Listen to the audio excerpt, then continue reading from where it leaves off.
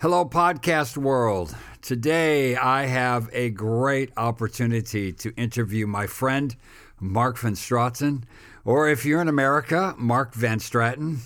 Mark and I come from very different backgrounds. He's South African, and I'm American, obviously.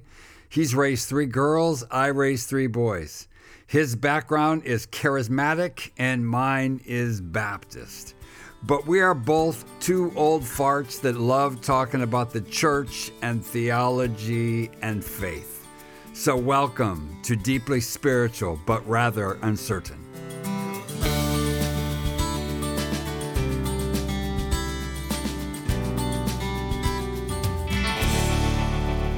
So Mark, welcome to the podcast. It's great to have you. Mark is my great friend.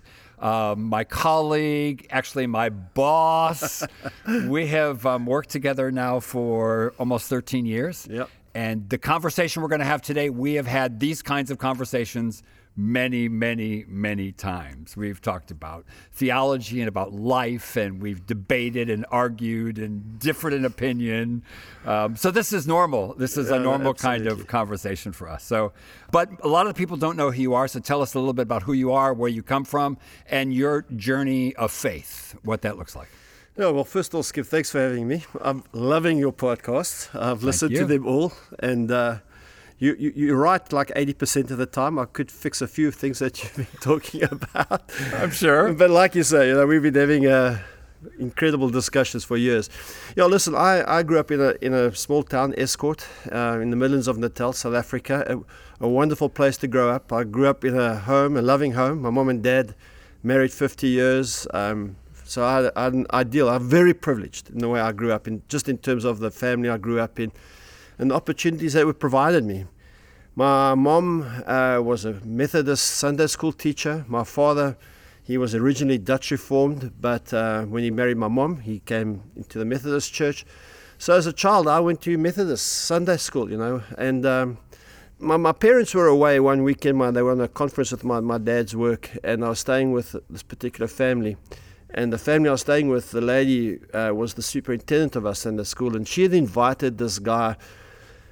They called him a child evangelist back in the day. I don't even know whether that's still a thing. Is that a thing? I don't know, yeah. I don't know. But this guy came to our Sunday school, and he kind of shared the gospel, And as much as a 12-year-old kid could understand what he was saying, I got it. Yeah. And he made an invitation for those who wanted to give their lives to Jesus. I was first out the blocks. I ran down the front. I as much as I could have a conviction of the love of God and my own sinfulness, especially in that context back in the day.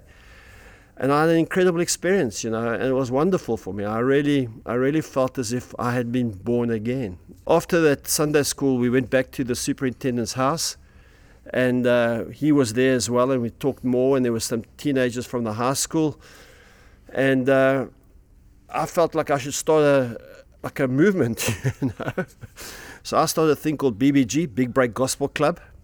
I was in grade 7, stand 5 as we called it back in the day, which was our last year of primary school. And I would get everybody in my class up into this kiosk, this little shed above the cricket field. I'd preach to them. I'd ask them to bow their heads, close their eyes, put up their hands if they want to receive Jesus. Some things never change. No, I've only been doing it now for 55 years, And they all became Christians, But as I went into high school, and there was no real follow-up on that experience, I kind of drifted further and further from God. And then in my second to last year of high school, grade 11, our family went through a tragedy that we think only happened to other people. And then my older brother, Nick, he was 19, was diagnosed with kidney cancer in about the May of 1974, and by the October he had passed away. Wow. So that was a kind of a shake-up for all of us as a family, naturally. I mean, how do you process that stuff? But the thing about that was my father and my mother really began to look for more in terms of their faith. And so they heard of meetings that were taking place, very informal meetings in homes in a town nearby, a place called Bergville. They met the guy who was leading their group. Eventually they started having those meetings in our home. This was in my final year of high school now. And I felt like God spoke to me. And this is one of those experiences at that time that were very real to me. I was lying in my bath, and I felt like God came into my bathroom and said, Mark, I'm going to stop striving with you, which was a good King James word. Yeah, you know, really. It was right in that world. Yeah. And I made a commitment in my bath on my own, to recommit my life to Christ. But after my year of military training, I joined this team of young people, and that's where I met my wife, Christine, on that team. She has already been part of it.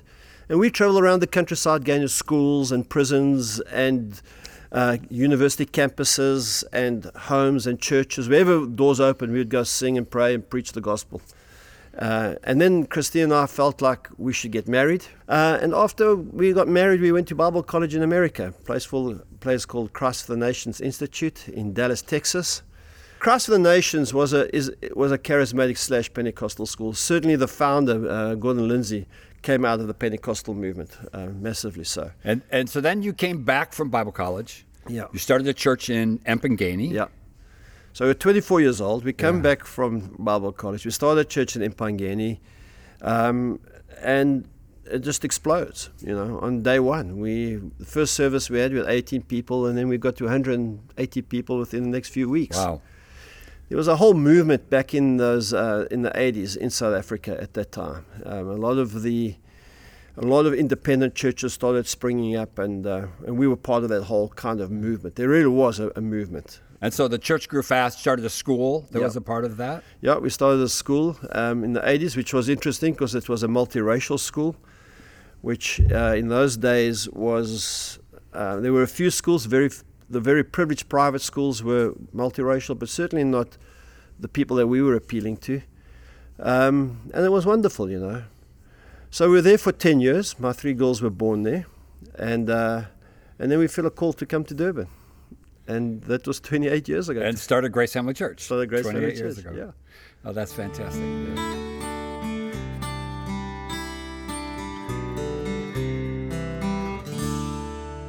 Couple of years ago, I heard you talking about a thing, and it's intrigued me ever since.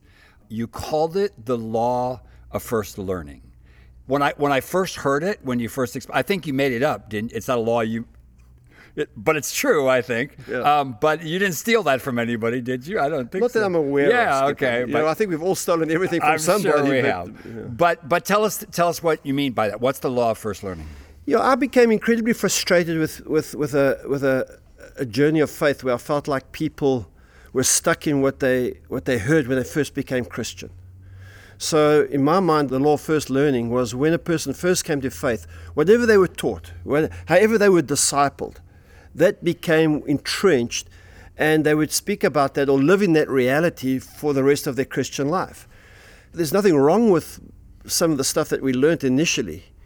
But as we began to grow in faith, and in your last podcast where you talk about shift, as things began to change, so we needed to change. We needed to change in the way we saw God. I mean, I've been married for 40 years, like you know. Yes. Okay. And if I had to try and have a relationship with Christine that we had in the first few weeks and months of our marriage or our relationship, it'd be really weird. And so when people got saved, we used to teach them it's like the 4 wheels of a motor car. The 4 things you have to do. You've got to read your Bible, you've got to pray, you've got to go to church, and you've got to witness to others. And then we added a 5th one in there, which says it's the driving wheel, which is obedience. And what began to happen for me in my mind, there were these steps. There were these kind of, you've got to fit into this box. You've got to fit into these steps, and that's Christianity. And so what I began to see would happen was that people would come to faith, they'd have a very real experience with Jesus, and at some point in their journey, they just get stuck in their faith, and they would just always want to revert back to what they first heard, and as a result of that, I don't know if they even grew, they never changed. Yeah. So what are some examples that you've seen in the church? What are areas you have that have like frustrated you or, yeah? The kind of, if you want to get a little more academic around it, falls into kind of 2 ideas. The one is theology, the other one is practices. Okay. So when it comes to our spiritual practices, something that we began to teach people was this thing about a quiet time. And that if you don't have the quiet time at the beginning of every day, you're going to have a bad day. And I would meet people and I would say this myself, I'm having a bad day, I never had a quiet time today. And so there's the subtle teaching that we taught people that if you tick these boxes, everything will go fine for you. And so one of those would be the thing of the quiet time. I mean, I've never had a consistent quiet time in my life. I've been a Christian for nearly 44 years, and my relationship with God is great. And there have been times when I've had quiet times. I've had seasons of that. But there was this kind of like, you have to do this. You've got to read, 2 chapters of the Old Testament and a chapter of the New, and that way you'll read the Bible in a year. And if you don't do that, you're not going to get the word into you, and you're going to get behind. And I used to have this Bible program of reading the Bible in a year, and I'd get behind, and I'd spend a Friday just reading, catching up for the past week, Bible reading. And we were taught that stuff, and we weren't ever taught that the Bible has a different role in our lives, that our union with God, our relationship with God, is not bound by a format, by a particular model of perfection. Because there's this idea of private perfection. There's this idea that if I get everything right, I'll get there. Yeah. So other things that really, I mean, I grew up in an era where Jesus was coming back any day now. Yeah. The rapture was going to take place in 1979 or Yeah. 1981 or whatever it was. And so this whole idea of dispensational theology was very entrenched in my faith.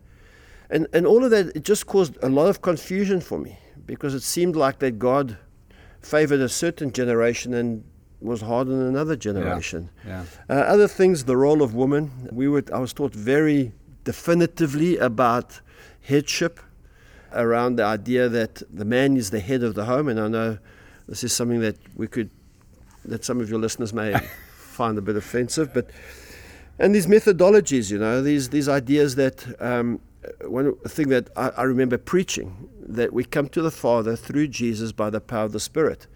And so you don't pray to Jesus, you pray to the Father, because Jesus isn't God. Jesus is the way to God.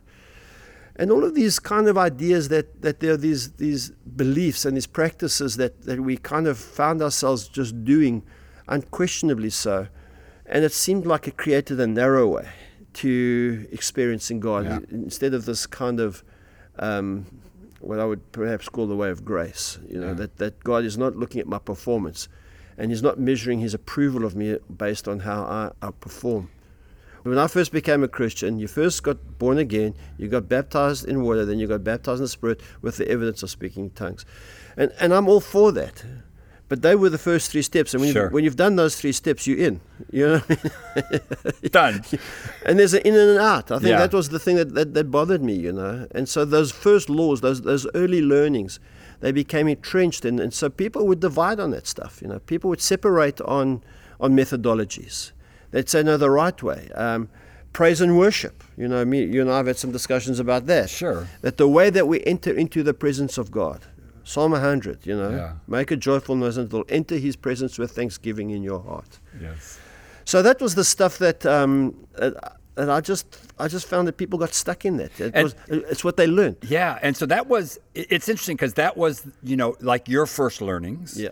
So when you became a Christian, those were all things that were fairly entrenched. Yeah. We work with a lot of millennials in our context. Yeah. They don't have any of that. No. They come in at a whole different place, eh? Yeah. Yeah. The millennials, they have a much broader perspective on things, So I think our entrance into faith was very narrow. We weren't allowed to go to movies. We weren't allowed to. One of the big things we spoke about was worldliness. Yes. So if you wore clothes that was fashionable, you were considered worldly. Or your hair was too long. Your hair was too long. Or women with makeup, all those things. All those issues, things. Yeah. And none of those things are issues with this. Yeah, they come into a whole different place. Totally. But it'll be interesting. I mean, we'll be long dead by then, but it'll be interesting to see them when they're 60, hanging on to the things that were their first learnings. Yeah, I think so. I think it's inevitable that the stuff that you learned first is going to be with you. And I do think that. But, I was thinking in the book of Hebrews, the writer to the Hebrews, whoever he or she is. Whoever she is, yes. In Hebrews, we used to teach what we called first principles, Hebrews 6, faith toward God and repentance from dead works and baptisms. This is good Pentecostal theology that we're talking about now.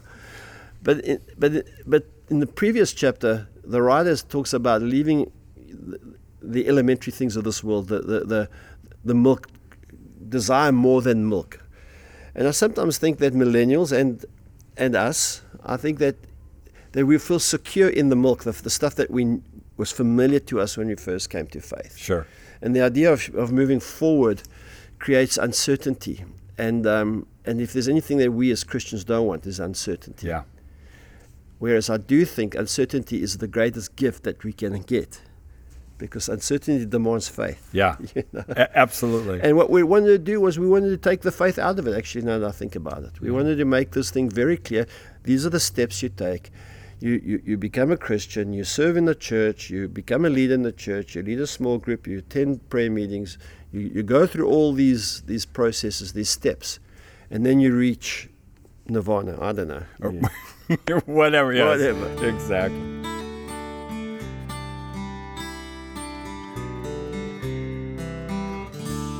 So these things that we learned, we first became followers of Jesus years ago, maybe. How do we decide what we hold on to and what we're willing to let go of? How do we decide, we can move along with this, or are we just like going with every new idea and fad that comes along? What are we grounded to? I think maybe that's the question that I'm asking. Yeah, I think it's a good question, and because I do find that we are interrogating some of the stuff that we are grounded to, Yeah, exactly, we are. I think I love what, again, I come back to that Hebrews scripture. I think it's the end of Hebrews chapter 5, where the writer talks about being able to discern between good and evil. And if you had to ask me, what is maturity? Maturity is somebody who has an intrinsic security in faith in God and who God is. They have a basis of relationship. They're not trying to prove themselves before God. There's a peace and a rest in their faith. And now they have the capacity to discern. So, and this is dangerous territory, because we want to tell people, when you can watch Idols, but you can't watch Games of Thrones because there's a lot of sex. And I haven't watched it, so I don't know. But okay. But your friends watch it. Yes. Well, I've been told. You see. Yes. And when I first came to faith back in the day, it was very clear. People just said you can't go to movies, you can't listen to worldly music, you can't do this, you can't do that. Whereas now there's a need for discernment. There's a need to have some kind of center in your heart and your life, which I think is relationship-based. I think it's about having a vibrant relationship, a union with God, a union with my fellow man, and a union with my purpose. And that's my kind of mantra these days.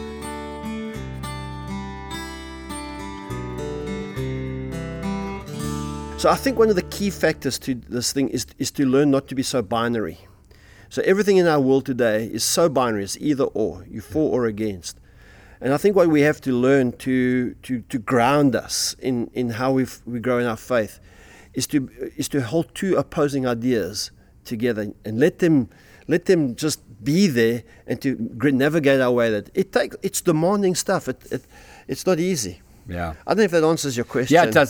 There's a song we've been singing here at Grace lately that says, God's bigger than my doubts and my uncertainties. Yes. And he's not freaked out when we're struggling in that middle place. And so maybe that's a good place to be. Yeah, I think so. When I had a crisis of faith 20, 30 years ago, I've had one or two. As we all have. As we all have. Yeah, it seemed like my world dropped out of my life. You know what I mean? It's just like everything just went sour, went on its head, and I really questioned my calling, my faith in God and all that stuff. And I felt like God spoke to me about His grace, His love for me that is unconditional, that I am incapable of changing God's opinion over my life. You can have an opinion of me, and you can change your opinion of me. They can range up and down. But it is beyond my ability to change God's opinion of me. God's eternally settled that. Jesus is the manifestation of God's opinion. You see? So Brilliant. I can go murder, I can go steal, kill. It'll wreck my life, it'll wreck my family's life, but God will love me the same. Yeah. And back in those days, when I was processing this thing and I came into this understanding, I'd say, who does God love more, the pastor or the prostitute? And I say, it's an irrelevant question. God cannot love more. Yes. He is love. Yes. There's nothing more. So if I can learn to respond to that kind of love, it becomes compelling. Now I'm not trying to appeal for that love. I'm not trying to earn that love. I'm not trying to please God, and get his attention. I have his attention. He's leaning into me. His favors towards me. There's nothing I can do to change that.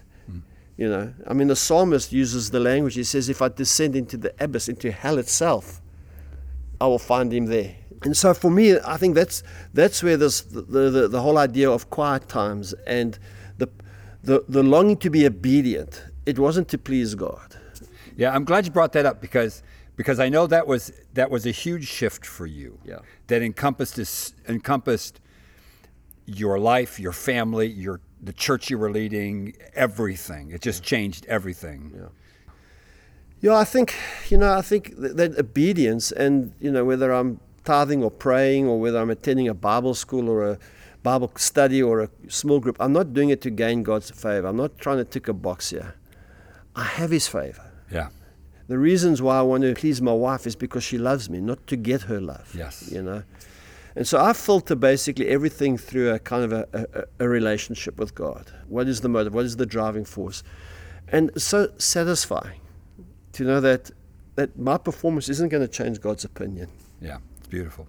Okay, so that leads us really well into where you're at these days. You've used this word often recently, generative and generative living. So talk about that, because it comes out of your view of grace. So talk about generative and what you mean by all of that. Yeah, so a little while ago, probably about 2 years ago, I started discovering this thing about the Trinity, who is God? Yeah. Father, Son, and Spirit. And I was influenced somewhat by Richard Rohr, some of the Divine Dance and other stuff that he had written, along with some other authors and writers, where I began to think about this life force of God the Son, God the Father, God the Spirit. And when I looked at the book of Genesis, which has its word in generative, it's the beginning, we see that God creates you and I, mankind, in his image. And the image of God, I say, well, what does the image of God look like? And if you read Genesis 1 from about verse 26 around about there, it's so interesting, because there are 3 or 4 times where it says he created them in his image, and in his image he created them. And anyway, so we have this image creation, and it's threefold. It's union with God, it's union with each other, and it's union with purpose. And it's the purpose thing that really I struggled with. How do I find God in purpose? And I thought it was, it's missional. It's about, telling others about Jesus, about living. And then I began to discover it's about generativeness. It's about creating space for life. If you look at God, God creates this space. First of all, he creates this earth, okay? And this cosmos and all the universe and all that stuff, which is way beyond my pay grade. Yes. And he says to us, be fruitful and multiply. And fill the earth. And he gives this mandate, this Genesis mandate to Adam and Eve, whether they're literal or figurative, it doesn't matter. What does matter is that they are there to reproduce. And so I began to think about, what does that mean, this generative living? And it really is around an extension of kindness and not tolerance, but genuine affection and love for people. So I'm in the airport at Johannesburg International Airport. I'm going through customs. I'm in this line before we go into passport control. Very long line. Very long line. Yes.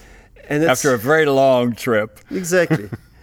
and it's hot. It seems like there's air conditionings on the check-in side and in the departure line. But we're there. And I'm trying to figure out how this could be done more expediently. You know what I mean? How can they do better than what they're doing in this long line? And it's all people from all over the world. And I hear God whisper, and this doesn't happen to me a lot, and I'm always reluctant to use that kind of language, but this is how it happens. He says, Mark, do you want to see me? I say, I'd love to see you. And he says, take a look around, and I look around. And like I say, there are people from Asia, there are people from the West, there are people from the East. I mean, all kinds of people in this line. And then God says to me, in my heart, he says, every one of these people are image bearers of who I am. And as I look at it and I see that, I see that I'm now looking at God.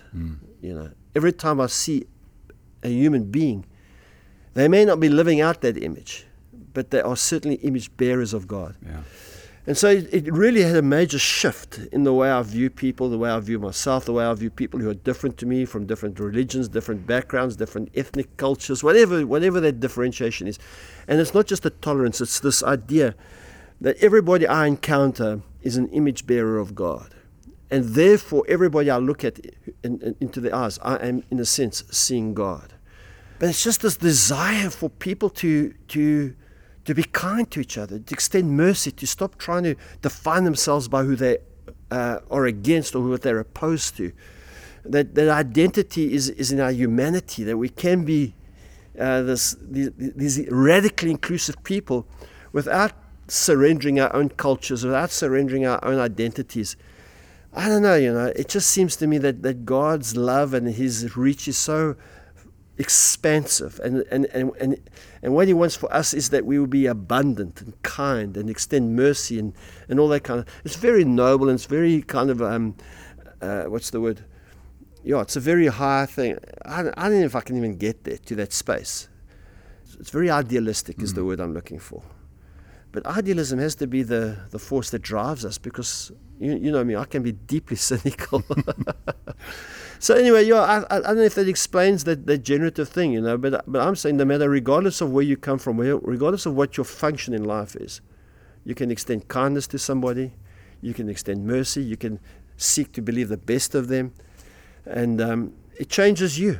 You're the one that benefits from that. So when somebody is behaving badly towards somebody else, before you jump in and choose a side, you can just say, hey, you know what? Let's find life in this situation. Look, it is such an important message in this world that we live in, because we seem to be becoming less and less generative. Yeah. We seem to be becoming more divided Yeah. from political lines to race lines to religious lines to even through denominational lines in Christianity. We just seem to be getting more and more polarized. And so it seems like that message is more important in this day than maybe it's ever been. 100%. And I think as Christians, we've contributed to that thing. A lot of Christians are known for what they're against. Yeah. We're anti-abortion, we're anti... LGBTQ, we're just anti-people. We're anti-people. We're anti-Muslims. Yeah. So we've divided these lines. You know what I mean? We've set these things and we define ourselves, and we have this desire to be higher up on the rank of status. You know what I mean? And so if I can find somebody that I can say, well, I'm better than that person, then I get happy with myself for some reason. Yeah. And it's so counterproductive. It's so alienating. It's so ungodly, if I could use that word. Yeah. Whereas I think God is radically inclusive. I don't understand the grand scheme of God's economy as to how we experience His grace within the midst of our varying philosophies and worldviews and that. But I think He's in that stuff somewhere, Yeah. I think Jesus is a prime example of God made manifest. And Jesus didn't always have fans, He seemed to attract a lot of opposition. And the opposition He attracted was a religious opposition, wasn't it? Yeah. It was people who weren't being inclusive. There were people who were leveraging their power through their superiority. I'm better than you, so I'm more powerful than you. Yeah. Okay, so we need to wrap this up. Yep. So you've taken this whole generative idea and have put it into blog form and vlog forms that you call Mark Being Human. So just tell us a little bit about that, where people can find you, where they can get more information on this stuff. Yeah, so my mission is, I'm hoping that we can all become more human. It was a French philosopher and priest, who's by the name of Jean Teilhard de Chardin. My wife says I butcher that really every time I say it, which I do. And he said, we're not human beings seeking a spiritual experience. We're spiritual beings seeking to perfect the human experience. So I'm absolutely convinced that we need to be more human. And to be more human, we need to be, as I said, union with God, union with each other, union with purpose. When those three things are in harmony with each other, they're not separate entities, but when there's synergy between them, we become more human. So my general philosophy is that that when we're more human, we live in the space, we're generative to each other.